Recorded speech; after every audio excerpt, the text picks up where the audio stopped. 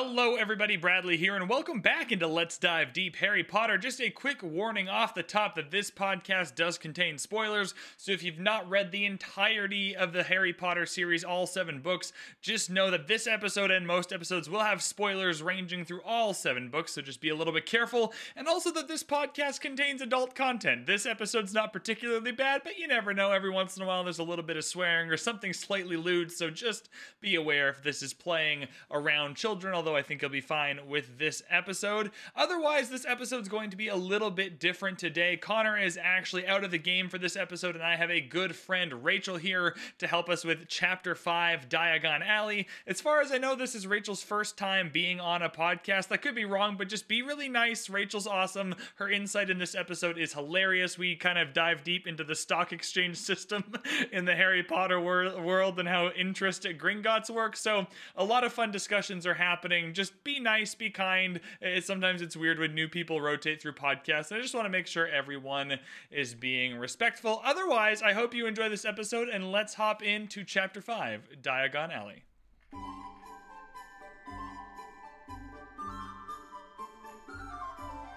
Chapter 5, Diagon Alley. For those of you listening who want a proper recap, feel free to IMDb this or whatever book thing is on the internet, but my recap is Hagrid and Harry leave the Dursleys stranded on a rock after stealing their boat.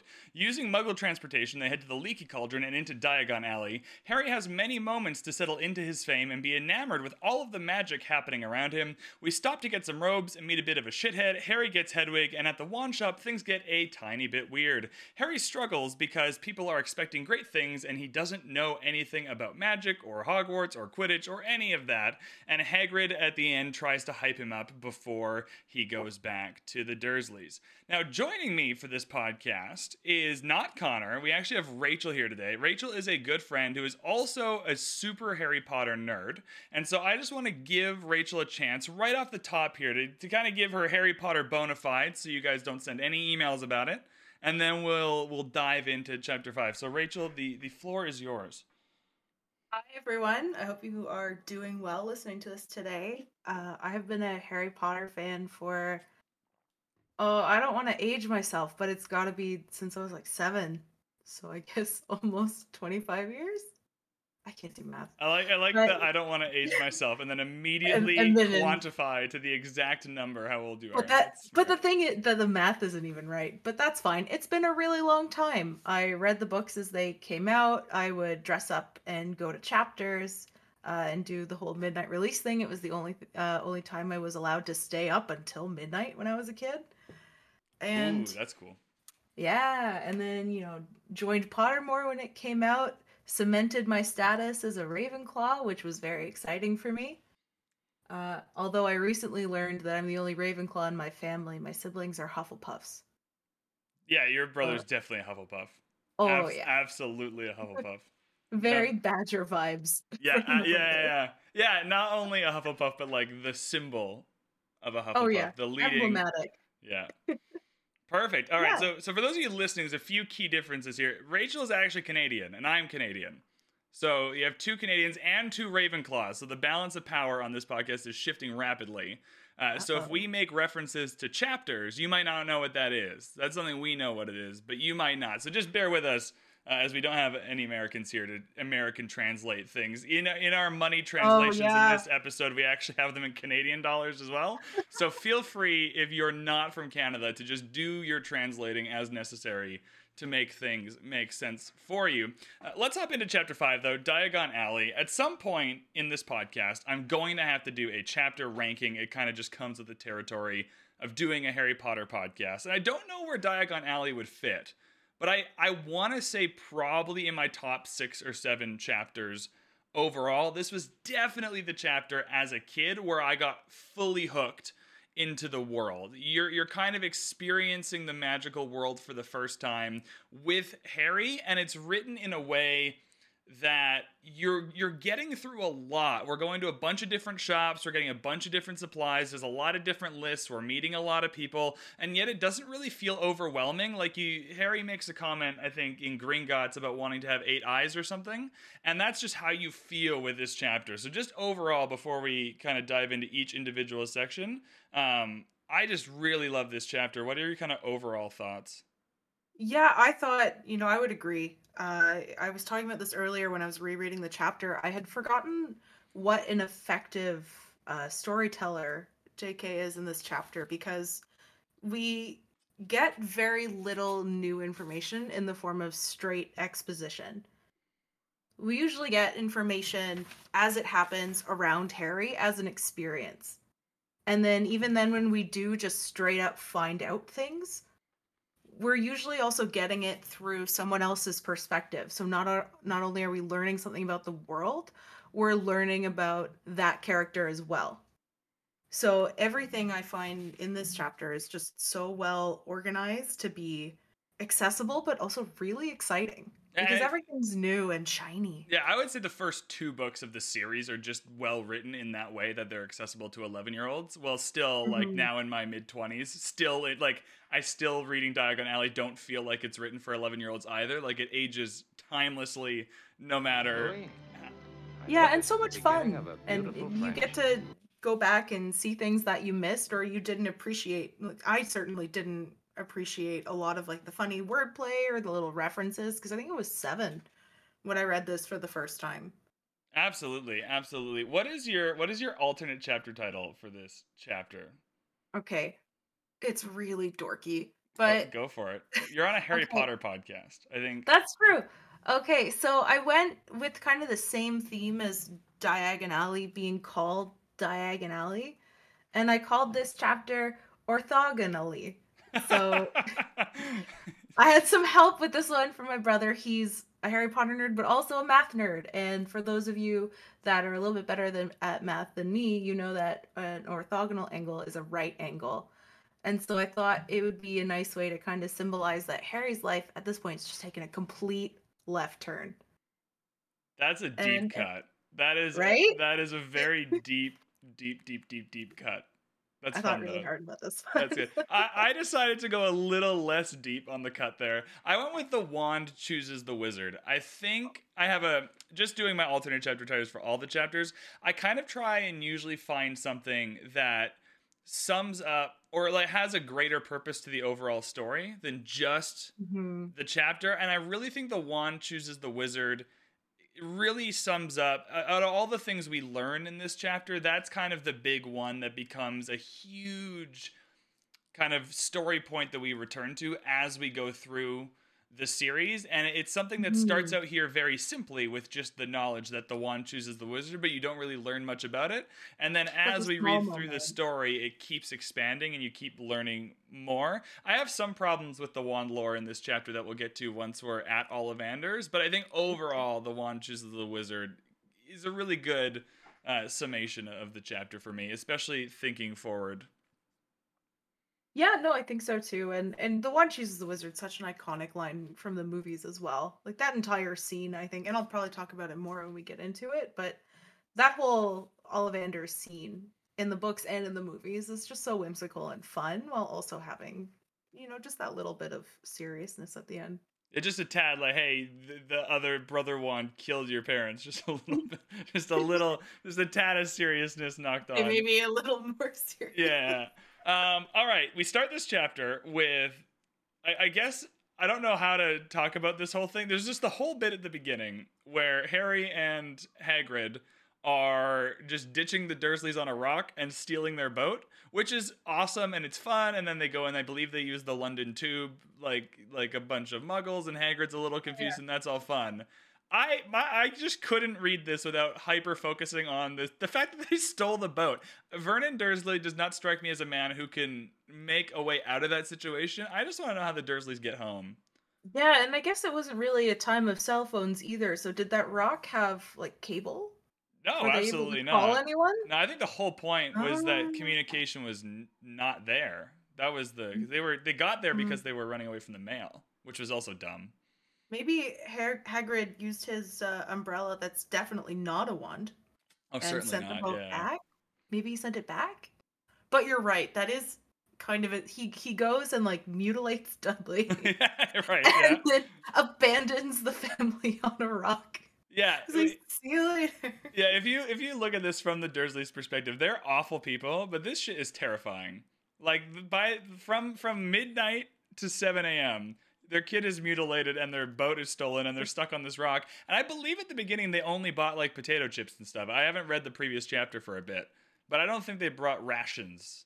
Yeah, no, just a complete hellscape for the Dursleys, who pride themselves on being so normal, and then through just being so stubborn and refusing to just give Harry his letter, they just make their life absolutely insane. Yeah, it's definitely death by a thousand cuts, but you're kind of cutting yourself. It's not Yeah. happening to you. You're just doing it to yourself. There's a lot of good exposition here, too. We get a Cornelius Fudge dunk. We get a school supplies list. There's a lot of just little bits and pieces that are adding a little bit of magic. And I've talked about this in the previous chapters, but the way she writes the magic is kind of additive, that every new thing you learn kind of adds on to what you've already learned. And it really helps it not feel overwhelming, because once we get into Diagon Alley, you're going to a lot of shops really quickly. You need a lot of supplies, and like the robes need name tags and the hats need to be a certain pointiness and whatever the list says. But it never feels overwhelming because you're kind of just introduced to it slowly. So by the time you get there, you've kind of got a heads up about what to expect. And I found that really helpful, to just this little kind of funny bit of exposition on their way to the Leaky Cauldron. Absolutely. And one of the things that I really thought was neat, I guess, was just even Fudge's introduction. Yes, it's a dunk, but Hagrid immediately sets up that there's a bit of a tension between Fudge and Dumbledore. So off the bat, as soon as you know about Fudge, you know that it's kind of like school versus government, and obviously that's going to come into play way later. Yeah, I believe I didn't write this in my notes. I also think I listened to this like 2 hours ago, so I should have remembered this. But I think Hagrid mentions as well the statute of secrecy.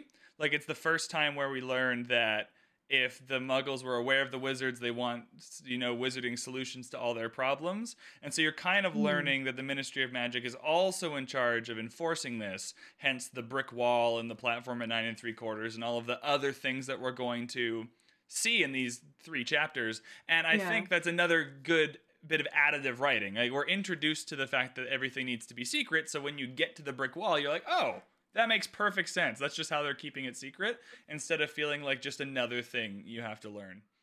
Yeah, and I think especially for an 11-year-old, the simplistic way of explaining the Ministry is that it keeps the Wizarding world secret, but we do get to know more about the Ministry as we need to. So as you say, additive again. Yeah, the Leaky Cauldron is next. There's a lot of cool. Now, I always wonder with JK, she's kind of an expert at foreshadowing, but I think with writing, like there's true foreshadowing, like little bits and pieces that you're trying to put in to be noticed for a payoff later. But I think what JK is really good at, and the Leaky Cauldron scene is just an expert example of it, is kind of just whenever she gets stuck in her writing later, she just kind of does a quick scan backwards of things she's already introduced to see if anything there could be helpful. In this case, Daedalus Diggle. This is just a dude in the Leaky Cauldron, and then I guess by book 5, when you need to meet the Order of the Phoenix, he's now, like, he's just becomes part of the story later. So I love these little bits and pieces where there's a 0% chance when you write a character named Daedalus Diggle that you expect him to be important later, or even just a character that returns. And yet, he returns multiple times, so it's a cool introduction here. Well, with such a fun name, Daedalus Diggle has to return if he can. That's true. That is true. In a small role. What is your opinion on the alliteration names? I think that needs to be on I feel like on Twitter and stuff, there's a lot of, you either like the alliteration names or really hate them. Honestly, I love them. I think it was something as a kid that I had a lot of fun with.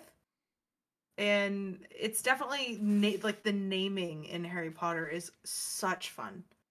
I know, like, the alliteration, it could get a little repetitive, but I find it's only for certain characters like the professors. So you can identify them: Minerva McGonagall, Severus Snape, Cornelius Quirrell. I had to look that up. I didn't know his first name was Cornelius. I didn't know until right now. This is the first time I've heard his I got busted on it on a Sporkle one time, like, 10 years ago. Oh, and no. I can never forget. So for those of you that didn't know, his name is Cornelius. Yeah, we're all learning this for the first time. You were the only one that... I guess if you've taken Harry Potter trivia and like lost money at a pub, you probably know. Because that would have gotten me, for sure. at a Harry Potter Yeah. trivia. The Yeah, and oh, sorry, go ahead. I was gonna say the description of Quirrell here also is not flattering. It is a very No. weird description, and it like scared of his students, scared of his own subject, and it's interesting because as this is happening, Harry's trying to reckon with his own fame, right? Like the introduction to Daedalus Diggle is someone who's like, "Oh my God, you're so famous!" Like comes to shake his hand or Mhm. whatever the situation is, and so he's trying to deal with all this. And the first teacher he meets, he's kind of curious, like, "Oh, what do you teach?" And then this guy gives you, if I'm a new wizard, this has all happened in the last 6 hours. That I found out I'm a wizard, all this shit is happening, and I get there, and the first kind of person of authority that I know for sure is going to be teaching me about this world is Quirrell. I don't know if I get real confident about this whole school system I'm about to walk into. No, and he's such a funny character. I guess not funny given that he ends up being the villain, spoilers. But yeah, it's supposed to be defense against the dark arts and he seems so skittish. But then you also get Hagrid, who in Harry's eyes is the absolute authority on the wizarding world right now.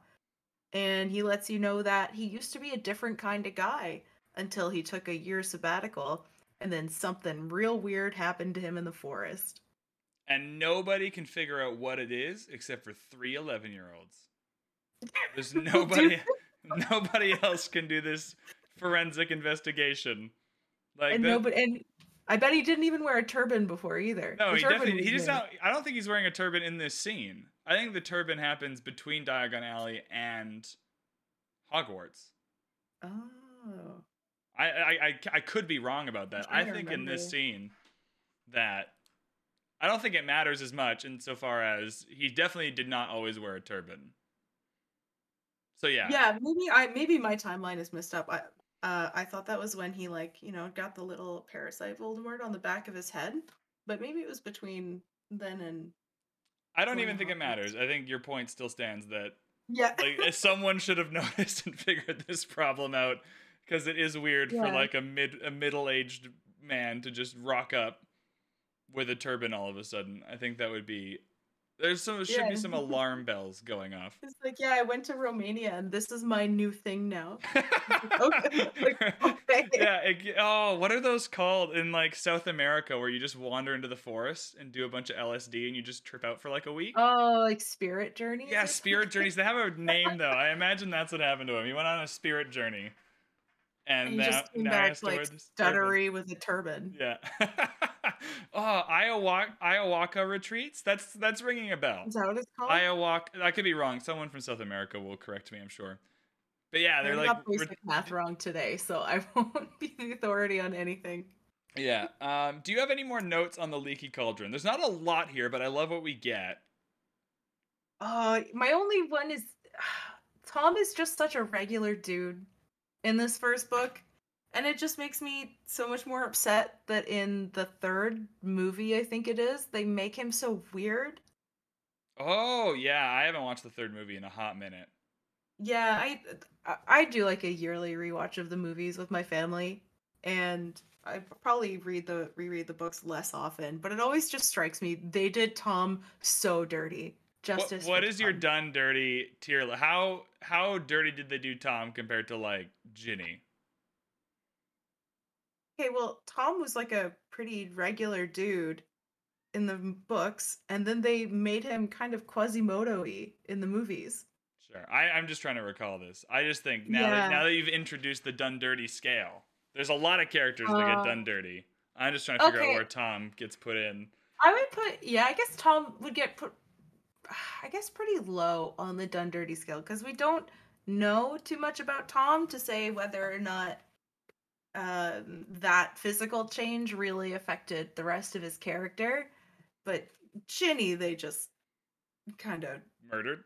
Slaughtered. stabbed several times. Yeah. It It was was Caesar-esque, you might say. A2, Harry? Yeah. Okay. Yeah, I think he's described as a toothless walnut in the book. That could be wrong. I didn't write down that Oh, description, but I seem to recall he was flattering. described as a Tom the Toothless Walnut. Is kind of how. I don't even know what that means. Oh, Harry, that's not a very nice thing to think about people. Yeah, I'm gonna Google that. I think that's the right description. I think that's it for the Leaky Cauldron, though. I think the only other thing is that this is the first time Harry kind of has to deal with his fame. And it's going to go in like little Yeah. bits and pieces of a roller coaster ride. In Leaky Cauldron, there's a lot of kind of people coming up to him and, oh, it's Harry Potter. And then he meets Draco later. He doesn't know it's Draco. And then this guy has no idea who he is. And so he's just chatting about how racist he is or whatever, whatever it is. And later, Casual shop talk. then you get to the train and everyone knows who he is, and the Sorting Hat and everyone knows who he is. So this is kind of that first moment where Harry gets that, which leads to his self doubt at the end of the chapter that he doesn't know anything, or when Draco's describing Quidditch or anything. So the Leaky Cauldron is just a really good setup for all of that doubt that's going to sneak in the next couple of chapters. Mm-hmm, mm-hmm.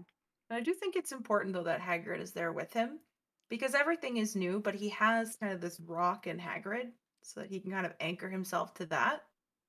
And it's only really once I think we lose Hagrid and he starts getting on the train, talking to people, that he starts to kind of deal with it on his own. Right. But I'm getting ahead of myself. That's all good.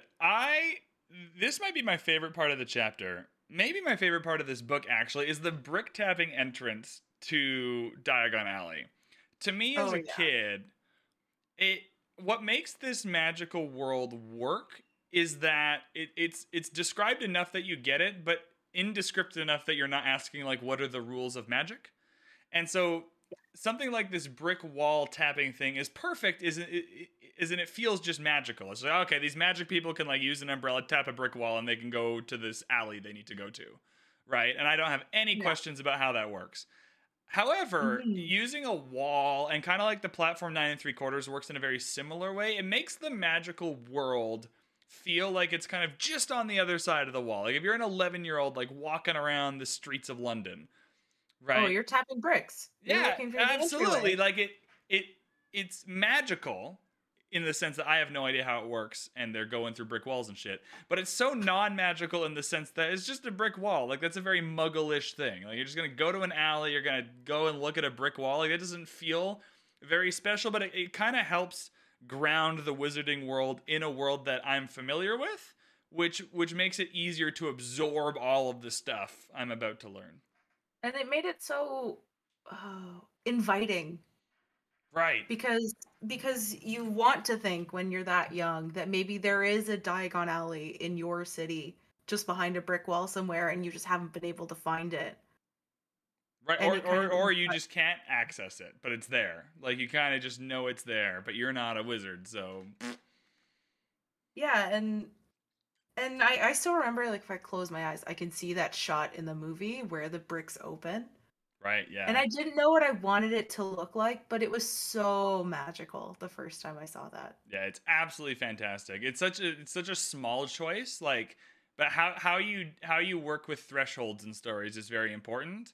And JK is just really good at choosing her thresholds well. And I think the brick wall and the again another brick wall at platform 9 3/4, it's a bit duplicative, but it really works in a way that it makes the story just feel like it's just over there, like it's happening around you and you're kind of part of it.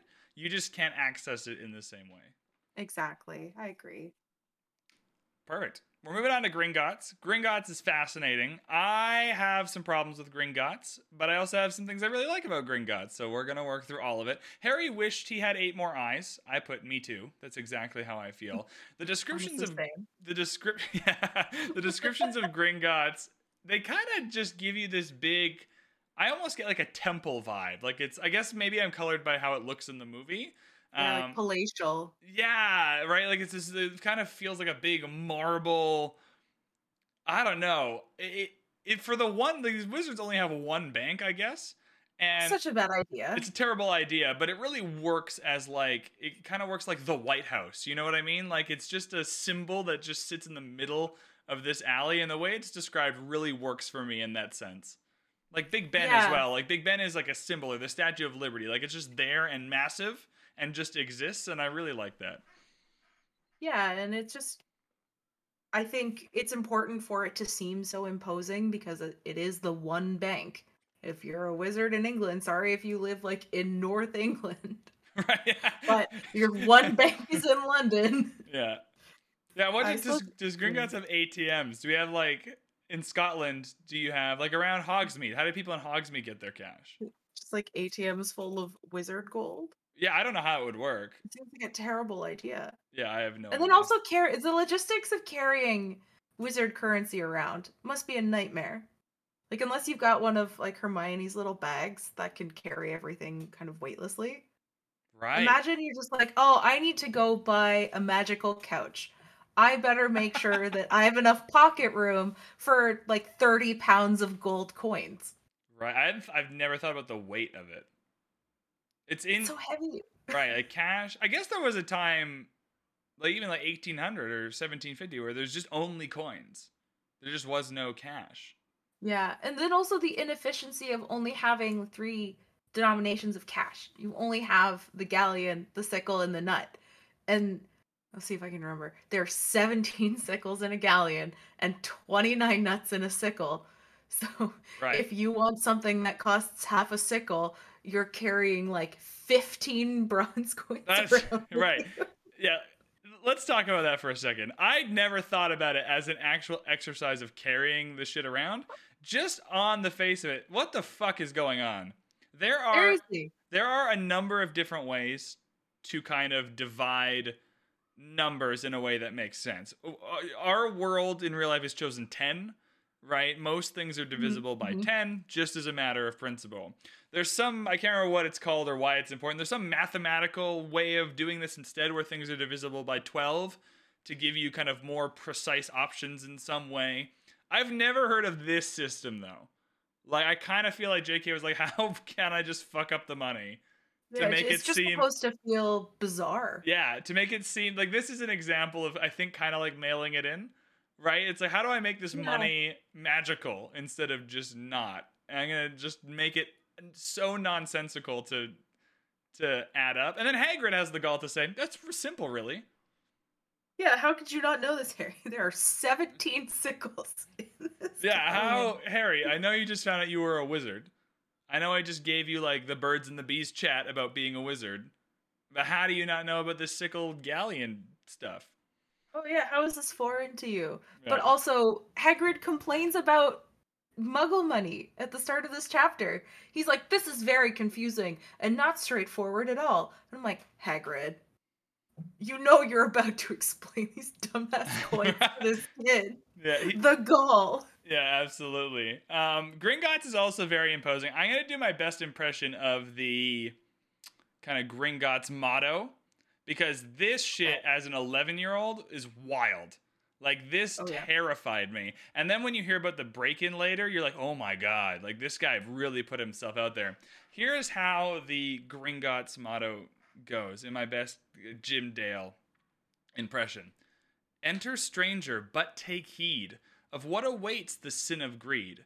For those who take but do not earn must pay most dearly in their turn. So if you seek beneath our floors a treasure that was never yours, thief, you have been warned, beware of finding more than treasure there.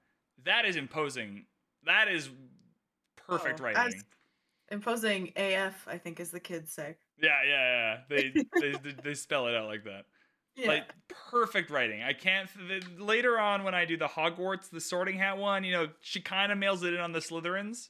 Right, everything else Okay. flows beautifully and rhymes, and the Slytherin one is a little off. This is word perfect for coming up with something that is sufficiently imposing so that you do not want to try and rob this bank because that's important, but also not so specific that it ruins the magic, right? Because like finding more than treasure there, that could be anything. And Harry will ask questions later about it, but I think it's just a word perfect kind of scary. It could just be additional treasure.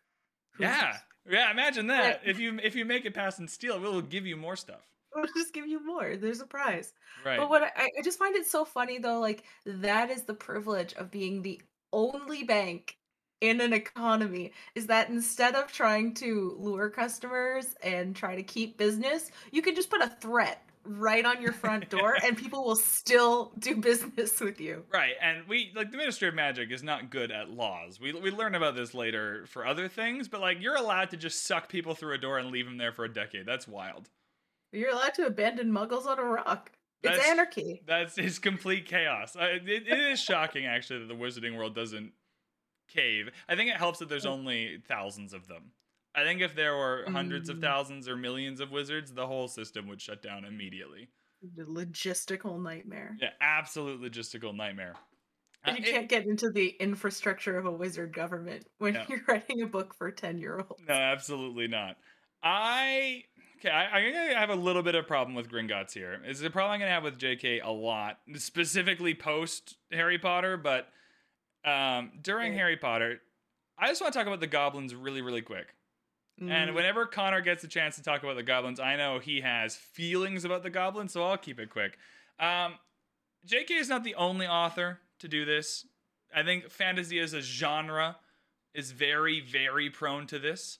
However, the goblins are just really poor Jewish caricatures, and that just sucks. On a reread as an adult, it just really sucks to get those like first readings of the goblins. I'm like, oh no. And I understand that she's pulling it from goblin lore, from other books, and that it's not just her. But just as a genre, I just wish fantasy would do a little better. It's a whole creative magic world. You're making all this shit up. Why can't you just make goblins different? You know what I mean? I don't know. I feel that. I will say, from my perspective, like as a Jewish woman, I didn't get that so much when I was a kid. I see it more now when I read it back, and it is a little disappointing. But on first read, I think because I was so already entrenched in fantasy, it made sense to me that the goblins would run the bank. Right, because that's what it's like in most stories. Like, Yeah. yeah, it's not JK's not inventing goblins or anything. Right, but she's also just not changing her goblins, and that's always kind of bugged me a little bit. That Yeah, it's a little this is the lazy one time where you don't parallel. want to make any changes when there's clearly some room for improvement. Yeah, I do find in general her analogies when she does try to make them, or her kind of connections to the real world when she chooses to use them, they can be a little clumsy, a little ham-handed. I think it's supposed to make it easier to see if you're a younger reader. But looking back on it, it's like, okay, come on, you could have maybe thrown in some nuance here or made a Just change or right, because it's just to me, it's just a magical made up world, and like these moments are the ones where I'm like, just make something up. You could do anything here, right? Like, especially because Mhm. now, I guess at the time when you write this book, you didn't know it. This would be the introduction to goblins for most people now, right? Like, you are coming Yeah. to this story reading about goblins or elves or whatever is in this story, and then you're going to another story and kind of taking that knowledge with you, which I guess was the opposite. Anyway, we don't need to dwell on Mhm. it. I just wanted to bring it up just so I don't get a bunch of emails about it. But yeah, the goblin description as an adult, kind of disappointing. Otherwise, Yeah. though, Griphook is in the story, which is Oh, crazy. grip hook. We love Griphook. Yeah. Well, And I think it's one of those things that you already said. It's when you work into the future of a novel and you need a specific character, you look back at who you've already introduced. And so when JK had to go and find a goblin, she's like, we've already met Griphook. We've had rapport with Griphook. And she brings him back. I think that's absolutely. really It's cool. like yeah, but it's just different from foreshadowing. Right? Like Yeah. this is specifically like you don't write Griphook in book 1 here knowing in book 7 like I need a goblin to do this Gringotts heist. Right? No, but it takes a certain level of care for, I think, your own world building to just go back and remember that you have introduced a goblin already, so you don't have to just make up a new one. Absolutely. I think it's expertly done. I think she's the best Mm-hmm. author I've read at doing that, at really Hmm. making sure she's not introducing new things if she doesn't have to, and just kind Hmm. of living in the world that's already been explored. And it adds a real natural sense to the world building that you're kind of Hmm. learning things as you need to and not just because. And I find it really helpful because it helps the books not be too long as well. Like this book is rather Absolutely. short. Oh yeah, like we got to the Sorting Hat chapter, and I was like, "Are we halfway through the book?" Yeah, we get almost halfway through the book as he gets to Hogwarts, which is insane to me. Yeah, I read it in under 4 hours on my Kindle. Like it's a Yeah. tiny, tiny time. I read it after I read an Outlander book, which is like 45 hours, Oh and god. so it was a very much like a snap experience when I was rereading this for the podcast. Yeah, I'm trying to get through The Witcher right now, and to go from that like dense narrative that's like barely connected chronologically to this, such a different experience. Yeah, and yet it doesn't feel lacking at all. It's wild. It's really good writing. Gringotts has a bunch of cool stuff for us. We get the you wrote notes about how funny is it about our Hagrid struggling on the cart but wanting a dragon. I think that's a cool Yeah. connection. So the cart is pretty funny. We get the threats about the vaults and how you'll be sucked through them, and no mention about the burning and duplicating charms. But that's cool when we get introduced to them. Yeah, Gringotts is sounds, at least at this moment, it sounds like a super secure, very threatening place. Somewhere I'd be confident keeping my Yeah. money, actually. Yeah, it maintains this level of mystery, which I think is really important because when we do eventually revisit Gringotts, it doesn't feel like we're going over territory we've already covered. Yeah, We Harry. know we yeah, we know we get here, we know there's more to see, but we don't get to see it. We just leave for 6 books. For a while. Yeah. For a while. At some point later, Bill like gets Harry's money out of Gringotts, which I have all kinds of questions about that. Like, how does that Yeah. work? Like, I have. Were there paper signed? Yeah, like, I did don't know. Harry sign him onto the account? That's a separate thing for book 4. It's a little bit away from that, but yeah, yeah. Harry is fucking rich, Rachel. Harry has He's lots of so money. rich. We have some questions. Your question's the funniest, so I'll let you ask yours first. Okay, so I'm getting to the point now where I'm trying to like save for my future and learn how to invest. And I'm learning the importance of like not just having an amount of money sit stagnant in an account for years because your money needs to, and I'm putting up air quotes, work for you. Right. My Yeah. question is just like, does Gringotts offer any interest? Is there compound interest? Do do you gain anything from just having your money sit in the vault? Is there a wizard stock market? Is there? I never. Also, What do who you? was managing Harry's estate for 11 years? Has it just been sitting there and like Dumbledore had the key? Did he know if there was like any version of Wizard Facebook he could like buy some shares in so Harry's wealth would increase exponentially? Or has it just been sitting there? I don't know.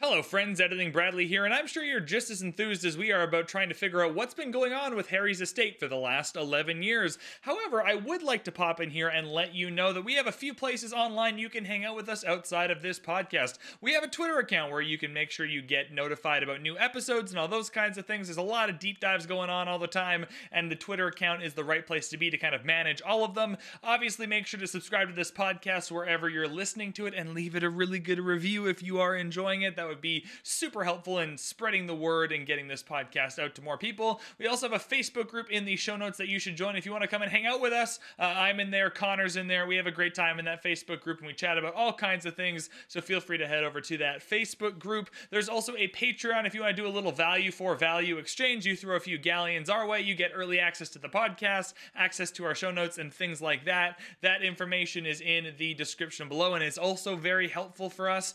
Otherwise, I think that is it. Let's get back to talking about wizard banking. I don't know. Now I'm stuck on what would be sold on the wizard stock market. Like what? Like Florian Fortescue's ice cream shop? Like, are we buying shares in ice cream? Like, what wizarding You gotta buy institute? Nimbus shares. Yeah, They shares come in out with a Nimbus. new model every year. Right? Yeah, Nimbus shares are crazy. Um, But then though the firebolt comes in, so you would have needed to sell on the 2001 when Malfoy buys like 7 of them. That would have been the high point. yeah, then you dump Then you and then you dump. go full in on Firebolt. And then you wait until book 6 and try to convince Fred and George to go public with their company instead of Yeah, private equity. Harry does a poor job later of negotiating a stake in that company.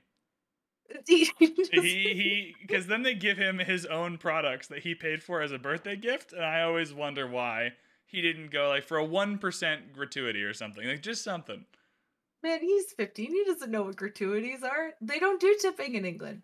That is true. They don't do tipping in England. I have some questions about the money as well, separate from the interest in stock market considerations. I want to know, Lily and James die at 21 years old. They finish Hogwarts at 17 years old. Mm-hmm. What do they do? This is either money they earned in 3.5 years of wizarding work, or it's money just passed down from James's family, because Lily's family isn't giving any wizard money to anyone. Okay, I have the answer to this one. I wish I remembered more of the details, but this is generational wealth. Oh, okay, so passed down. James's parents had a business. Gotcha. And so James inherited that wealth. Not sure what happened to James's parents. Yeah, they got dragon pox. I remember that. Oh, okay. Yeah, I didn't remember that. But they had a business or something and it was really successful. And then James inherited that wealth. And then I guess when you die to an evil wizard when you're 21, you don't have a big chance to spend much of it. That's true. That is right. They bought their house in Godric's Hollow in cash, obviously, Oh, yeah. and then that's it. That And yeah. what's the logistics of getting enough gold to buy a house? Do you just like order a truck so that it can drive all of the galleons to the previous owner of the Oh house? no! Because everything's in Gringotts. Remember, it just needs to go from one vault to the other. Uh, Like everything that's a little happens in more Gringotts. practical. I think you're just moving it to someone else's Gringotts account, and then it's up to them to take it out if they want it. That's how How I'm annoying gonna. would that I've be to never thought have? about this till right now, but that's how I'm assuming that works. Like How much is a house costing galleons? So many in this galleons. economy, like a In billion. this economy, Like in 2022, far too much, and it's so only much, going up. more than it did in 1991 or whenever Mhm. this book is set, 1989 or whatever. And my last problem with this money is simply that he's gonna stare at this giant stack of gold. He's never gonna spend any of it, and exactly zero of it goes to the Weasley family in all 7 books. None of it. He gets Ron some omnioculars, and that is about it. And so Oh. I'm gonna keep pointing out that Harry gives none of this money to the Weasleys, and Oh, well, he gives 1,000 of it to the twins. that is the Goblet of Fire winnings, and that's It's his specifically blood because money. he doesn't want it. Because Fudge comes in and throws it on his bed, and won't acknowledge that the Yeah. Dark Lord is back, so he just gives that to the twins. That's a separate transaction. But Harry, it's still his money. I know. I'm just gonna point out the multiple times on this podcast where the Weasleys, like in number 2 or in book 2, when Lockhart has like 7 books that each kid needs to buy, his act of kindness is giving his free set to Ginny. So you could just for 0.000, or like Ron's dress robes is another example, or Ron's broken wand. Like why doesn't Harry just mail into like, hey, I'll give you a couple sickles for a wand, Ron, so you don't have But I to. think we've disagreed about this before, though. I think over whiskeys and wine. Have we? I don't know. I bring this up often. It Yeah, really bugs me. because my take on it is that the Weasleys are too proud, and Harry does what he can where he can. But obviously, like when he's at Hogwarts, he's not just like throwing around money. There's not really much to spend money on Oh, at a you're right. school We that have feeds and argued clothes about you. this over Yeah. whiskeys and wine because my response to that is Harry can just do some shit anonymously, right? Like he can just anonymously, like just write to Ollivanders and be like, hey, just send any one, like the cheapest one, just like a non-broken one will do, and Okay, then so just you have think if have the owl like bring it in. so you think if an owl came with an unmarked wand for Ron, after Ron had complained to Harry that his wand was broken and he couldn't get a new one, you think that Ron would be able to figure that out and chew Harry out?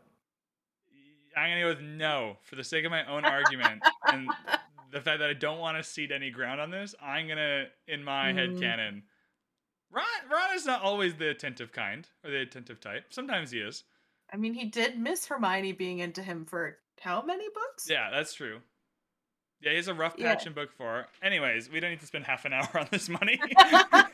but I have some problems with this giant stack of cash that just simply does not get used for the entirety of these 7 Yeah. books. It might just be an easy way to say Harry never has to worry about the logistics of affording to go to Hogwarts. The That's money is exactly what it there. is. Like, it's just to let us know that, okay, Harry's not going to struggle with this, so his struggles are going to be with Voldemort instead. Yeah. Yeah, and Just rich boy problems. it stops it from being duplicative when Ron has those struggles. It would be super lame if every character had money problems. Like, it's nicer when every character has a different set of issues Exactly. that Yeah. they're trying to Gives work some through, and they diversity. cover each other's weaknesses. Mm-hmm. All right, so we're done at Gringotts. That was exciting. Lots of money, lots of threats. Hagrid gets some super secret stuff there, but we'll learn more about that later. I think we can kind of bring that up once that happens later about the little. I'm sure it'll come up eventually. Yeah, I bet you it will. We didn't stop off at that vault for no reason. Also, like Hagrid wanting a dragon, is that coming back up? Who even knows? Who knows? It's just such an offhanded comment. Also, the admission that there is a dragon in Gringotts, and you're just like, oh, okay, another offhanded comment until there's actually a dragon in Gringotts. And it I lives love up to the hype too. It doesn't fuck around. We move out of Gringotts and head to, where are we heading to next? Is it Ollivanders? that. No. It's the No, we rope go shop. to It's Madame Madame Malkin's. Sorry, Malkin's. I didn't label this in my notes properly. It's I okay. have like the scenes labeled, so I know in order of where we're going, and I did not. Okay, so we're at Madame Malkin's now, and this is where Hagrid just decides, you know what? We've been to one place. I think I can leave this 11-year-old to roam. Wherever he's gonna go, with whatever he's gonna do, I think it's super cool to do this. So Harry goes to Madame Malkin's and gets fitted for robes and meets a shithead. Not Malfoy yet, but a shithead. And I A have some random guy. just a random guy, and he sucks. He's terrible. Sucks a lot. I He, forgot how much he sucked the first time you met him.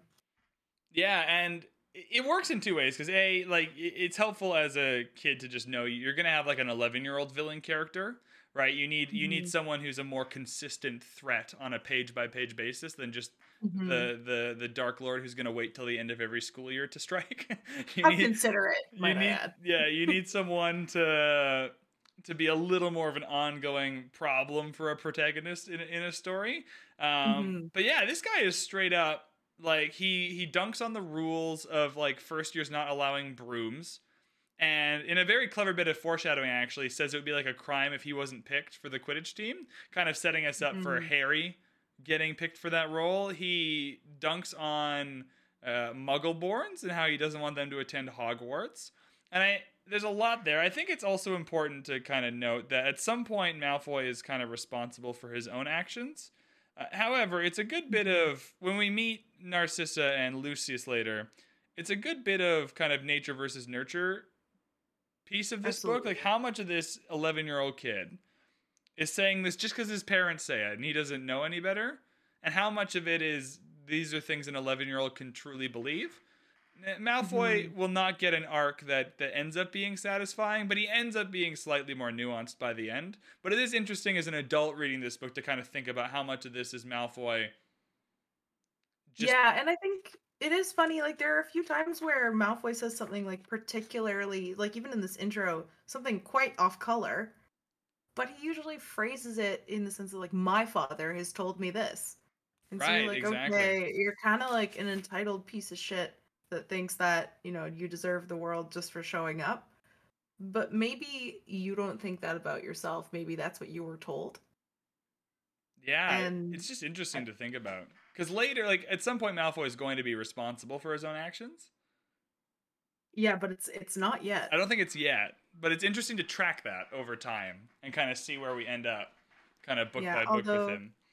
I will say this conversation with Draco has it was kind of my first reminder of how dry and how funny Harry is.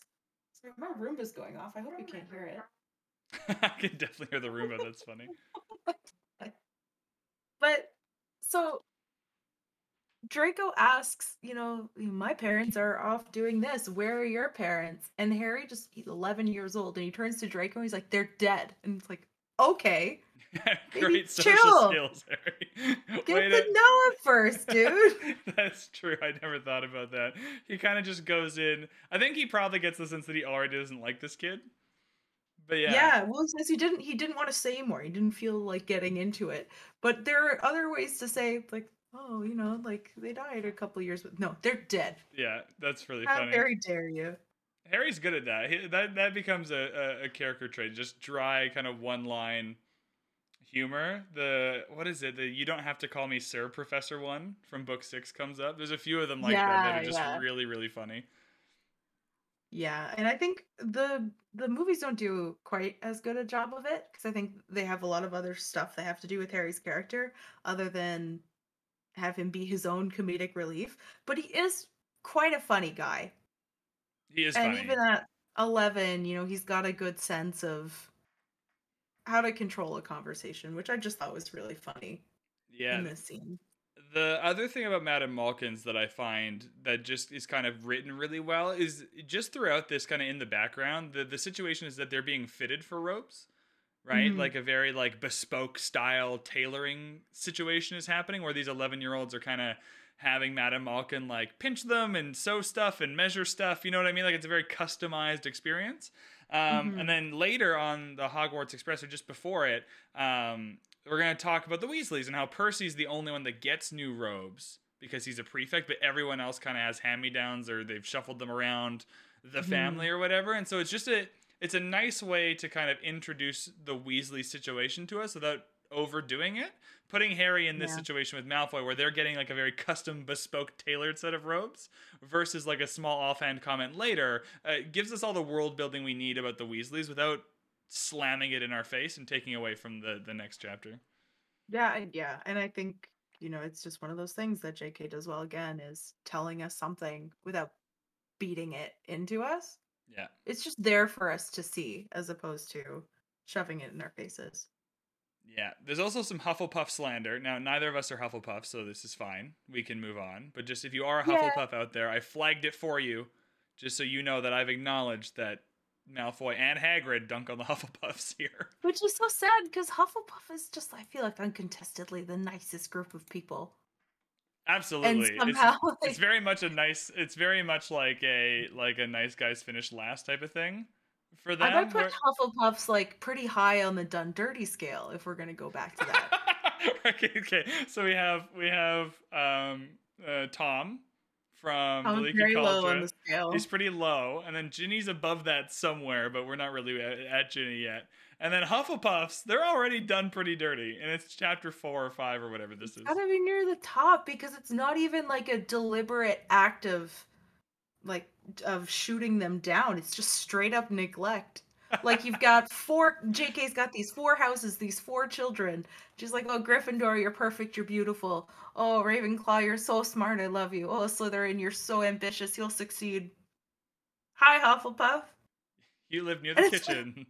yeah, like, come on. You get to eat the food quicker. Yeah. They're such an interesting group of people, but I guess maybe just not the time or the care went in to make sure that we understood how neat they were. Right. And I think part of the problem is Hufflepuff is just kind of not more nuanced like on the face of it, but it's just like for if you're an 11-year-old reading this. You don't want to be like the kind So yeah, kid. yeah, right. So you have the good guys, the bad guys, the really smart people. If we're just breaking it down to just the very stereotypical kind of top line, Yeah. the good guys, the bad guys, the smart people, and then like these people are alright. Some chill dudes. There's yeah, right. Like, and you just don't want to be a chill dude. I don't think. I think here it's fine. I think it's kind of a crime that at no other point Hufflepuffs get a redeeming moment other than Cedric Diggory, who gets Mm. murdered right away. Right, like. I feel like when I was 11, I didn't appreciate the chill people for what they were. Now that I'm a little older, 32, if you do my very incorrect math at the Yeah, start of the episode, you appreciate the chill people so much more. And the absolutely. people who they're like, "Oh, I'm so brave. Let's go on an adventure without any planning." I'm like, "Nah, nah, nah. You need to chill out." Yeah, absolutely. From there we go. So we leave Madame Malkin's, and Hagrid's back, which is crazy that he ever left Harry. And I believe this is where Hagrid starts like dunking on the Slytherins a little bit. Is this? Sorry, I might have this out of order. That's I think this is where Hagrid true. talks to Harry about. It doesn't really matter. It's in this chapter somewhere. About Slytherins, and I find this fascinating reading this as an adult because in the space of 2 chapters, we're gonna get Harry on the Sorting Hat, kind of wishing to Mhm. not be in Slytherin, right? And Mhm. the reasons for that, there's only 2 of them. One is that he meets Malfoy again on the Hogwarts Express, and he says he's going to be in Slytherin, and Mhm. so he doesn't want to be with Malfoy, and that's a very 11-year-old thing to Mhm. me. Like, I Mhm. just don't like that kid. I don't want to hang out with him. Fair enough. But then this next one is interesting. It's kind of the reverse Malfoy scenario in the sense that his prejudice against Slytherin has mostly come from Hagrid saying that all of the dark wizards ever have come Not a from. wizard who went bad wasn't in Slytherin. Right. Which is it's interesting because most people just kind of read by that, but if I am upset with the Malfoys for kind of putting all this prejudice against Muggle-born students into Draco, then I should probably be equally upset that Hagrid is just taking one of the houses and immediately telling Harry that they're not even worth the time Although, being in it. Like, it's weird to me that this but happens. but does it become less weird if you remember that a Slytherin got Hagrid expelled? No, I don't think it's. Sorry, I guess it's not weird that Hagrid's doing this. I guess I'm just trying to figure out in my head how much do I feel like it's fair for Hagrid to just immediately kind of dump his pre. Yeah, I think this might be more of the story driving the character because somehow Harry has to find out that he doesn't want to be in Slytherin. Right. And the only way he's going to find out, because no one's going to talk to him about Voldemort, is that Hagrid's going to tell him that Voldemort was in Slytherin. Right. And then he also has his own negative experiences with Slytherins. Although that was another question I had, which is a bit of a slight tangent. Does Hagrid know that Tom Riddle is Voldemort? This is ridiculous. The answer is probably no. Like so Dumbledore knows this information. And yet in book 2, like one of Ron's detentions is going to be like polish the head student amazing award for Tom Riddle. Like it doesn't actually matter in this story which characters know this or not cuz it doesn't affect anything. It bothers me so much in book 2. But yeah, I'm going to assume that Hagrid either knows or doesn't know, but if he does, it doesn't matter because the characters who do know, it doesn't seem to affect like literally like why did we get rid of that Tom Riddle award? Does that need polishing? Do we really want to clean that one? But it's just so weird to me that Tom Riddle, aka Voldemort, just straight up got Hagrid expelled, and I don't think he knows. Yeah, it's weird. I don't understand how that works really. How like more people... I feel like if I were Hagrid and I found out that the legit Dark Lord got me kicked out of school for his murder rampage, I'd probably want to appeal that expulsion. Seems a little unfair, man. It's definitely unfair. I don't think anyone's going to argue with you about whether Hagrid being expelled is unfair. I'm just saying, in this world where, like, Tom Riddle and Voldemort and then being the same person, and somehow nobody knows this, but even the people that do know it seem to not give a shit because they keep all of his awards and medals just around for people to polish on detention. Like, I just think in this story, the characters just know or don't know depending on what fits. Yeah, definitely not as important as I'm making it out to be. But I was reading it here and I was like, wait, does he know? He doesn't know. I don't think so. But my argument is that even if he did, it just would not matter. It's still inappropriate to be harping on an entire group of people to an 11-year-old. Yeah, I think Slytherin's big problem is more of a branding issue. Like, I think there's something about the culture. Sorry. Like, even if you're like one of the good guys and you're going into Slytherin, there's something about the culture that just kind of grinds away at you. I'm not a regular Slytherin. I'm a cool Slytherin. Over time, and I think that specific problem is not helped by people like Hagrid. Who just tell 11-year-olds like in the first 10 things they know about the magic world. Like, yeah, these Slytherins suck, dude. Like, you do not. Yeah, and it's like this is a group of like 11 to 17-year-olds. Like, you stop being sorted into houses once you become an adult. If I were judged on my actions when I was a teen, I don't know. I don't want to know what house I'd have been in. Yeah, no, I'm in the fuckhead house. Like, there's Gryffindor, Slytherin, Hufflepuff, Ravenclaw, and the fuckheads, and you get to be over there.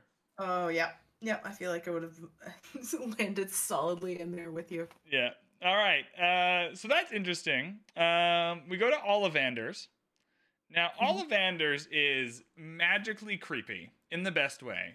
Ollivander is kind of weird, more so in the movie than the books, but in the books too. He's kind of weird. I find it weird, kind of like Gringotts, and I think this is just because 11-year-olds, and it is, you're just in one alley, but like there's one wand maker. Like, if you want a wand in this area in Great Britain, you have to go to Ollivanders. The monopolies are crazy in this world. Yeah. There's no infrastructure. Everything is anarchy. Yeah, it's also super convenient that Ollivander just can remember everybody's wand. Like, this kind of immense ability to remember things couldn't have been used for anything else. Like, this is the one application of this kind of godlike memory. That is a perfect photographic memory. Maybe you should like sell ones. Right. In the visual equivalent of a shoe shop. Like, it reminds me of a shoe store. Just the way that everything is like stored in boxes in the walls. Yeah, It's the like real treasure. life. I went to the one in California, the Harry Potter. It's not as good as the one in Florida, but the Ollivanders Mhm. there, like they keep the boxes in the shop, like all kind of messed up and out of order and kind of leaning on each other, Mhm. kind of like the real Ollivanders. Like it's not a nice and neat place to go into. It's a very like Mhm. it's a chaotic, messy, or kind of, I guess like a lawful messy kind of setup to it. That's really really cool. We learn here that the wand chooses the wizard, which is very, very, very, very important. And also, Mhm. another just cool bit of magic that this kind of inanimate object has a soul or has opinions, or you know what I mean? Like there's something there. And I just think that's cool. Yeah, and I think it ties to, I don't know, for those of you who are like really, really deep into it with me in Pottermore and you do your wand test, and then you can like click on the articles to find out more about what each one means, like the type of wood that it speaks to your personality, the core speaks to kind of who you are and what you're vulnerable to and if you're receptive to change. And then the I can't remember what the length answers to. That might just be a logistic thing. Like how long is your arm? How long should your one be? That's true. Yeah, that's interesting. I think Yeah. what's fun about the wands here too is just from a writing point of view. In 5 chapters, J.K. has immensely improved some of her kind of magical creations. In chapter Mhm. 1, we get the put outer, which is going to be kind of slyly renamed or not so subtly renamed in book 7 to something cooler. But going from the put outer, which I'm going to classify as like completely mailing in the name of that thing, or just Mhm. deciding that naming it something absolutely dumb was important so kids could understand what it did, like it puts Mhm. out the lights. Like that is a terrible bit of naming. And then moving Yeah. to unicorn hairs, phoenix feathers, dragon heartstrings is so cool. Like those are cool items to be put into a wand. And so the creativity here has immensely improved over 4 chapters. Yeah, and it's just so ugh, it creates it helps build the universe, I guess. That you don't even know if unicorns and dragons and phoenixes are real in the universe until all of a sudden, well, I guess dragons you know. But then you go into the wand store and there are all these options and you just learn more quietly. Like phoenixes are real and they exist and you can use their tail feathers in wands. Yeah, it's And but also there's like magical properties to them. Like they're each different in the way that like they're again, you never learn this explicitly, which is what makes it cool. But there's some way that the type of wood interacts with the magic of the core and then with the wizard or witch that makes you good at specific things. Like I just like that whole magical ethos of the wand. It's taking something that's this is an example, kind of unlike the Goblins, where J.K. takes something that exists in kind of lore before her books, like wizards having a magic wand, but really kind of changes it up a little bit to be way cooler than I thought of going into these books for the first time. definitely gives it a lot more plot significance, especially, the brother of Harry's wand. Is it a brother? What's the Sister proper? wand, a cousin wand. It ends up like, in terms of the actual, it's kind of like the drunk uncle wand, in the sense that like you Mm, kind of want nothing to do with it. Like it's related, but you're not happy you're about not it. happy about it, and yeah, if you were like at a wedding, you wouldn't want it to show up. Hmm. I always wonder if Dumbledore knew that their wands were the same, or they have the same core. Must have. Well, it's his phoenix that gives the feathers. I'm sure he did. Yeah, because I always just wonder when Dumbledore figured out that Harry was a Horcrux, because there are all these kind of hints that I can see now, but when I was reading them for the first time, obviously I didn't even know Horcruxes existed. But now it's cool just seeing all the clues. Absolutely. Ollivander. Actually, I want to talk about wands quickly, just about the wands themselves, because I actually have a little bit of a problem here, and this is only a problem that happens because I've read all the books and because we're doing a spoiler podcast. However, when we're introduced to the wands here, we're introduced to like some wands being good at specific types of magic. Like, ooh, Hmm. that's a good wand. Or it's when he's talking about like which wand Lily and James each had. Like, ooh, that's good Yeah. for a specific day. That one's good for transfiguration. That one was good for charm work. And that just never comes up again. And that really bums me out on a reread. That I wish somewhere like someone in the story would have been really good at charms, and then someone just with an offhand comment would be like, "Well, of course she has a U wand with a, you know what I mean?" It just kind of sucks for me that they introduced that little bit of wand lore and it never really comes back again. Because I could see so many situations where you write like a fight scene where someone's not using their own wand, and it not being their own Oh. wand is important, but also someone who's really good at transfiguration all of a sudden kind of has to default to charms because that's what the wand is better at. And I think that to me there's a really cool scene somewhere in the books that doesn't exist where this could have been exploited more. Yeah, and I think we see a little bit in the seventh book when Harry's Phoenix Feather Wand breaks. I think we see him struggle with, I forget whose wand he has initially. Eventually he has Draco's wand. We see him struggle with trying to do the magic that he can normally do, but it speaks more to his lack of connection with the wand itself.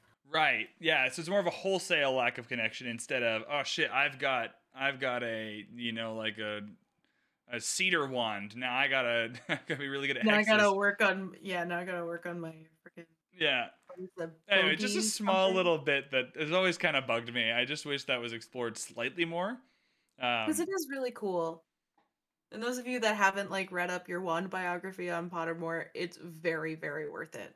It's just a short little paragraph and I can't remember pretty what I cool. got. I took it at Ollivanders in California. Like they have it set up on tablets or whatever, Mm. and so you can kind of take it there. I can't remember. What's your Patronus?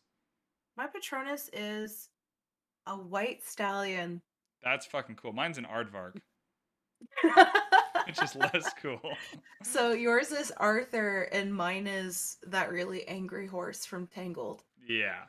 I'm not upset about mine. I feel like there is a world in which I am best kind of, projected into animal form as an aardvark. It's just when you're doing the test on Pottermore and there's like a lion or a stag or a tiger and you're like an aardvark, you have to Yeah. you have to sit with that for 10 minutes before you can accept it. Yeah, like I remember being like kind of happy that like a white stallion is like pretty neat.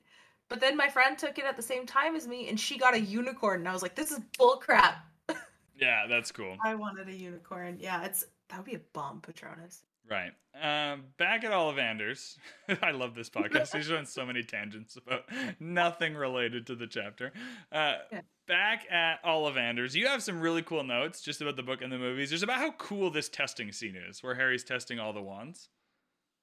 Yeah, I think it's one of the scenes I think that translated really really well because one of the like the tone balances that's so successful in the books and I think is successful in the first few movies, maybe not so much later, is this balance between like this heavy serious magic and this whimsical feeling of, exploring a whole new magical world.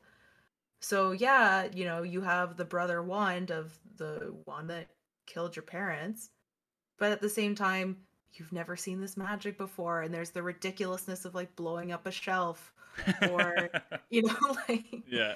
just like breaking a lamp or something, and then all of a sudden you find that perfect wand, and it feels so good and so right, and it's just such a nice balance for me because it's on the backdrop of something that is quite sad and quite serious, but you are there with Harry and feeling that it's a really special moment in his life. I've always tried to figure out what is the real world like muggle equivalent of like getting something on that just feels absolutely right. And I always like thought of it as like getting that perfect pair of jeans. Like there's lots of jeans that Mm. feel good and you'll buy them, but when you get a pair of jeans that fits perfectly, that is just on another level of incredible. That's the Oh only thing yeah. I can think of that's like a real world Mine's analogy for how it might mine's feel. a little more specific, but for those of you that ever did ballet, if you've ever tried on point shoes, Oh, yeah, I'm out on this it's one. yeah, so I'll just try and make it relatable as I can. But everyone has different feet, right? And point shoes, if you wear them wrong, it's you're gonna break your toes, you're gonna cut your toes, you're gonna get calluses, you're gonna bleed, it's gonna be miserable. But there is a style of shoe that's built for your style of foot. And once you find the right one, that's really the only type of shoe that you can use. And um It's possible to do point on shoes that aren't the best suited for your foot, but it just works so much better if you find that right fit. I wish I could have like a more applicable analogy for everyone, but that's what it reminds me of. Yeah, jeans and point shoes. Feel free to tweet us your analogy if you're listening to this. What is your real world analogy for just I can relate to like a cup of coffee. Like sometimes there's just a cup of coffee Mm, that it just hits perfectly. Like you wake mhm. up and just like the amount of coffee and the style of coffee based on how tired you were just hits perfectly. I don't know. Or when you Anyways, find that like perfect pen that writes just the way oh you want. yeah, the pen. Yeah. I'm left-handed too, so like a pen that won't smudge when I Oh, yeah. write. Oh, yeah, that's the one I'm going with. As a left-handed person, a pen that doesn't smudge And it has is that good like writing feel, so it kind of just glides across the paper. yeah, Such a good feeling. so good. I still want you to tweet us your analogies though. That's still mandatory. All right. Yes. I think it's a really good choice here to have Harry not need to perform any specific magic. The idea, it really helps cement the idea that the wand chooses the wizard and it has nothing to do with the wizard's capabilities. That like someone who's completely untrained, who has no idea what he's doing, who's just like accidentally blowing up shelves and whatever it is, that's enough magic by just like existing. That's enough for the wand to kind of make a determination. I think really helps kind of stabilize this idea that the wand chooses the wizard, but also the fact that Ollivander, an expert, can figure out right away. Like Harry's not testing these wands for 10 minutes at a time each, casting a Yeah. variety of different spells, and like there's no like metrics or analytics happening. It's very much like he gets it in his hand, something blows up, and you just know it's not correct. I think the way this whole scene is set up is really good for cementing that in our brains about how the wands really work. How the ones work and giving them an air of importance. And Yeah, then I always laugh when I see the movie and he blows up a shelf and Ollivander's like, "Well, not that one." and also in the movie where he finds the right one, and it's like the cinematographer just decided to like this was the whole budget. You have like the wind, you have the fans in the back blowing at Harry's hair. There's like lights underneath his feet shining right up at his face. Yeah, You, he's like, you "This is my Oscar moment." you might as well have like a halo and like a sound. Like it's Yes, so exactly. funny when he finds the right wand in the movie, and it's just so obvious they spent their entire budget for that scene on the props they needed for the kind Yeah. of halo effect. Yeah. It is it gets the point across very solidly though. I got it. Yeah, and Ollivander too, kind of figuring out that Voldemort's kind of sister wand. There's only two of them. With it's not the only two Phoenix feather wands, but the only two wands with Phoenix feather cores from the same Phoenix, right? Like so, these two feathers are from the same Phoenix, and the idea that he's describing Voldemort as terrible but great, I find fascinating as an adult. Mm, The idea that I actually think like a lot of the real world just struggles with nuance a lot of the time. That things always just default to having to be black or white, and that kind yeah. of doing like having a nuanced opinion is just harder in a lot, especially in like an online world. But I like this because it's a very nuanced opinion. You can acknowledge how terrible the dude is, or was, I guess in this case, but also just how good at magic he was. And him using the magic to just murder people is kind of separate from how good he was at it. And I like that little bit of nuance. And Harry Potter kind of expertly does nuance in children's storytelling. They make the bad guys Mm, really obvious to you, but there's a little bit of nuance there in terms of how they're kind of made as an allegory to real world problems. And yeah. and I think this is a really nice bit of nuance to kind of show that Harry Potter, insofar as that it does do a lot of black and white stuff, and all the bad guys are kind of ugly. Their polyjuice taste bad. They wear, super black robes and masks and stuff, and they're all in Slytherin. Getting these little bits of nuance, I really enjoy. Yeah, and I think it's also just like a little hopeful note for Harry right at the end because he is so worried about being bad. He doesn't want to be like Voldemort. He gets that little crumb of hope that it's like, yeah, he was terrible, but with this wand, you could be great. That's true. That is true. It is a good pump up for the 11-year-old who just got a sister wand to the one that murdered his parents, and he's aware of it. Like he know you just Yeah. told him that. Yeah, just I wonder at the wisdom of telling him that. But I don't know. Well, Ollivander's just out to lunch with that choice. I don't know what he's doing. yeah, all he does is wands. It's just wands. No social skills, no Yeah, discretion, just wands. yeah. And to him, in terms of like wand lore, that's probably very important, right? Oh, he probably wrote that in his wand diary. Yeah. Like it's probably there. Like when I sell, like it's kind of like an if then. If I sell this wand, make sure that person knows how terrible but great it could be. Just make sure that no Voldemort had the other one. Hope you're having a great day. Thanks for coming to my place of business. That's related to a murder weapon. Right. Absolutely. Thanks. Yeah. Other than Ollivander being a little weird and creepy, I think that's mostly everything that happens at Ollivander's shop. And then finally, and doing this a little bit out of order, I think, but we get Hedwig. You have more notes on Hedwig than I do, but Hedwig's here. Yeah, I love Hedwig so much. I think Hedwig does a lot for Harry in terms of like, being a symbol of freedom. First of all, I don't think JK is the first author in history to use birds as a symbol of freedom. But it's also like his first like real present from his first real friend. And it's Hedwig is so many firsts for Harry, and it's just so exciting. And I guess she doesn't even have a name at this point, but I guess I find like Hagrid gifting Hedwig to Harry as Hagrid kind of solidifying himself as like Harry's bridge to the wizarding world. Because he's like, through Hedwig, you can reach me, you can send letters to your friends that you will eventually make. You have open communication now, and you're never going to be isolated in that muggle world again. And so I always found that really nice. There's something about the color of Hedwig too, like just as a snowy white owl. Mm-hmm. That's really interesting. Like, there's a lot of Game of Thrones tried to play with this in its final season a little bit, but there's a lot of like lore and kind of storytelling about white horses and what they represent. Mm-hmm. And so there's something about like, there's something pure about Hedwig being like a snowy owl, right? Kind of. Yeah. There's just something about that that's always been like pure and friendly to me.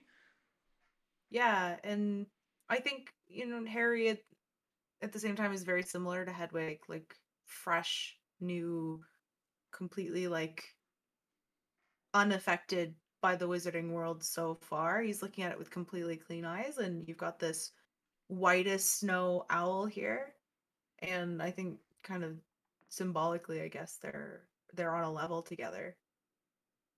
Yeah, I completely agree. I just think there's something about Hedwig's description that adds to it, because it could have just been like a barn owl.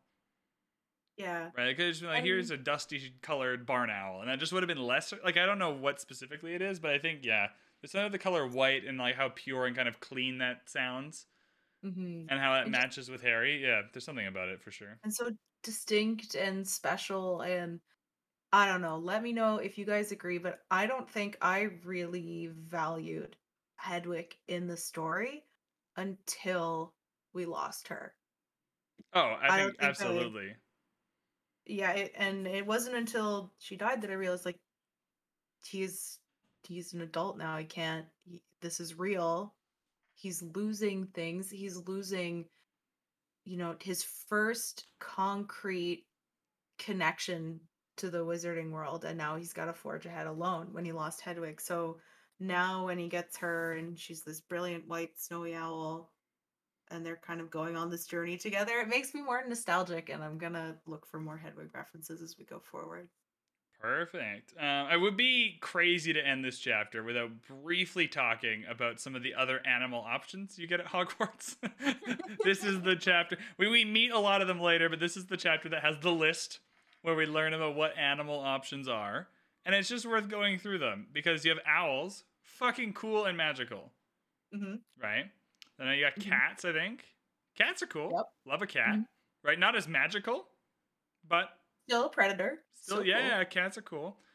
Then you have toads, who apparently at one point were in fashion. Like, the only thing I can think of, like, if your dorm has a fruit fly issue, that is the only time a toad would be ideal. Otherwise, like, I do who's... love the implication that at any point toads were in fashion. Yeah, that's canon in the book. At some point, toads were in fashion by proxy of being told they went out of fashion. Like, Yeah. at some point, that was the... Weird. I don't know. Some really like attractive 7th year Triwizard Tournament winner type of person must have had a toad. That was super helpful to their ascent to glory or something, because I can't wrap my head around it. Yeah, I imagine they always tie back into like old stories, so maybe it's thinking back to like the Princess and the Frog, so everyone was like, "Oh, that happened. That was actually a real wizard story, and now we all want frogs just in case." That is That would true. have been a On weird my time to scale Hogwarts. too, I am not giving frogs enough credit for being magical. They're very much like a magical lore kind of animal. But you're right, though. It is like predator of the sky, predator of the ground, toad. Toad.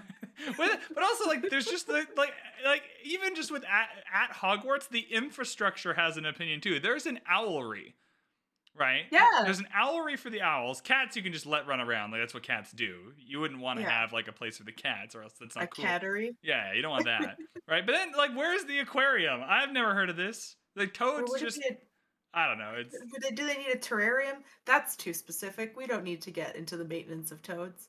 right. But the books don't do that either. Like Hogwarts doesn't have a place for you to put your toad while you're in class, so it doesn't stay out of water for too long. There's just too many Yeah, questions about the toads.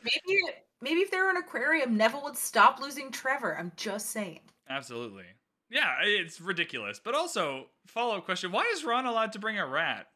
That's There's not no on the enforcement list. of the rules. It's we already know the wizarding world is in complete anarchy. It is, because that list is very specific. And also, the name tags never come up again. All the robes are meant to have name tags. That's so dorky. But for like just the first Why? years or like everyone, I don't know, it was weird.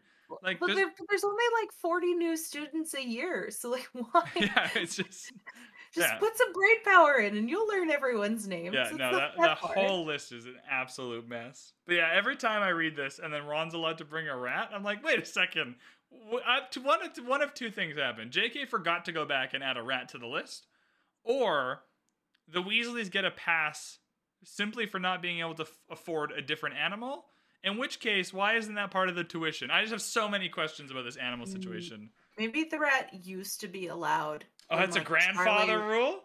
Yeah, you can grandfather your rats in because I think they said that Charlie had him, right? Yeah, So he because like yeah, so it would have because been what we like know a now that it's like a human masquerading as a rat, so obviously he's an incredibly long lifespan. yeah. So maybe like the rule is don't just abandon your pet if you still have this abnormally old rat, bring him along. Right, yeah, maybe it's the grandfathering abandonment clause in the Hogwarts contract. It's really deep down there, along with poltergeists are allowed. Right, that's true as well. Okay, let's get to the chapter winners. It is very Okay. much like this podcast to spend an hour and a half on one chapter. I just looked at the time and I was like, oh god. Oh god, is that how long it's been? We've done it again.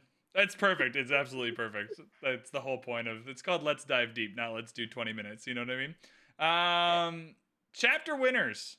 I went so you might not be caught up as to who my previous chapter winners are. I haven't picked Harry at all yet.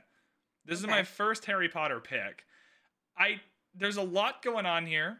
I like your pick as well. Harry Potter for me wins this chapter. He is not only the character, the protagonist, kind of getting his call to adventure, accepting it, all of that stuff that happens in like a hero's journey type of thing. He's also just written as the perfect avatar for me as a reader so that I can get all this information without like a big exposition dump, which actually the next chapter does a little less well with like the cart of exposition. This chapter is an expertly written chapter and Harry's really well written here to be an avatar without feeling like it's too much. And I'm going to pick Harry Potter for all of the reasons. And I think I would absolutely agree with your reasons, but I don't want to just double up and say that it's also Harry. Harry was pretty badass in this chapter. I'm still not over him just telling Draco his parents are dead. That was unreal. But my chapter winner for this chapter is it has to be Hedwig. It's the first real concrete living thing that Harry can have with him to remind him that, you know, it wasn't a dream. It's not, it's actually real. He's going to get to go to Hogwarts and he won't be isolated again. So I think Hedwig just represents a lot of hope for Harry, and that's why I have to pick her for this chapter. Yeah. Oh, and just so you know that these are being like tracked on a spreadsheet and stuff. So by the end of the reason why we're doing this is because I'm not convinced that Harry Potter wins Harry Potter. That's why the whole thing is a meme because I want to try and figure out, does Harry Potter win the most amount of chapters in the Harry Potter series? Because he's no one's favorite character. I've never heard anyone be like, who's your favorite Harry Potter character? And they just instantly go Harry Potter, right? So I want to track that on a different scale of like, if you had to chapter by chapter pick a winner, would that also scale with your final opinion? Oh, you're gonna get annoyed at my winner for the next chapter. No, that's okay. That's okay. No, it's all good. That's the point, though, is people are just picking what you want. We also do a winner for kind of, not a character, something unliving, like a place, a thing, a concept, a theme. There's lots of cool shit in the magical world that just isn't living. And my winner for this one is Discovery. Mostly because of the reasons I picked Harry Potter as the winner. The exposition here is just done so well that the exposition just comes across as discovery. We're discovering lots of cool stuff. Harry's discovering lots of cool stuff. And it never feels overwhelming or confusing or too expository. And I just vibe with it. It's a great chapter. Yeah, I think, and we're very much getting similar themes from this chapter because my, I guess, winner for theme was independence. So I think from the start of the book to now, even though it's only 50 pages, we've seen Harry be extremely reactive to things that happen around him. He doesn't really take a lot of agency because he doesn't have a lot of agency. And this is the first time that he's really been put in a position to do even little things on his own. Like, yeah, it's absolutely nuts for Hagrid to just ditch him at Madame Malkin's. Crazy. But at the same time, he doesn't get to shape that interaction with Draco if Hagrid's there.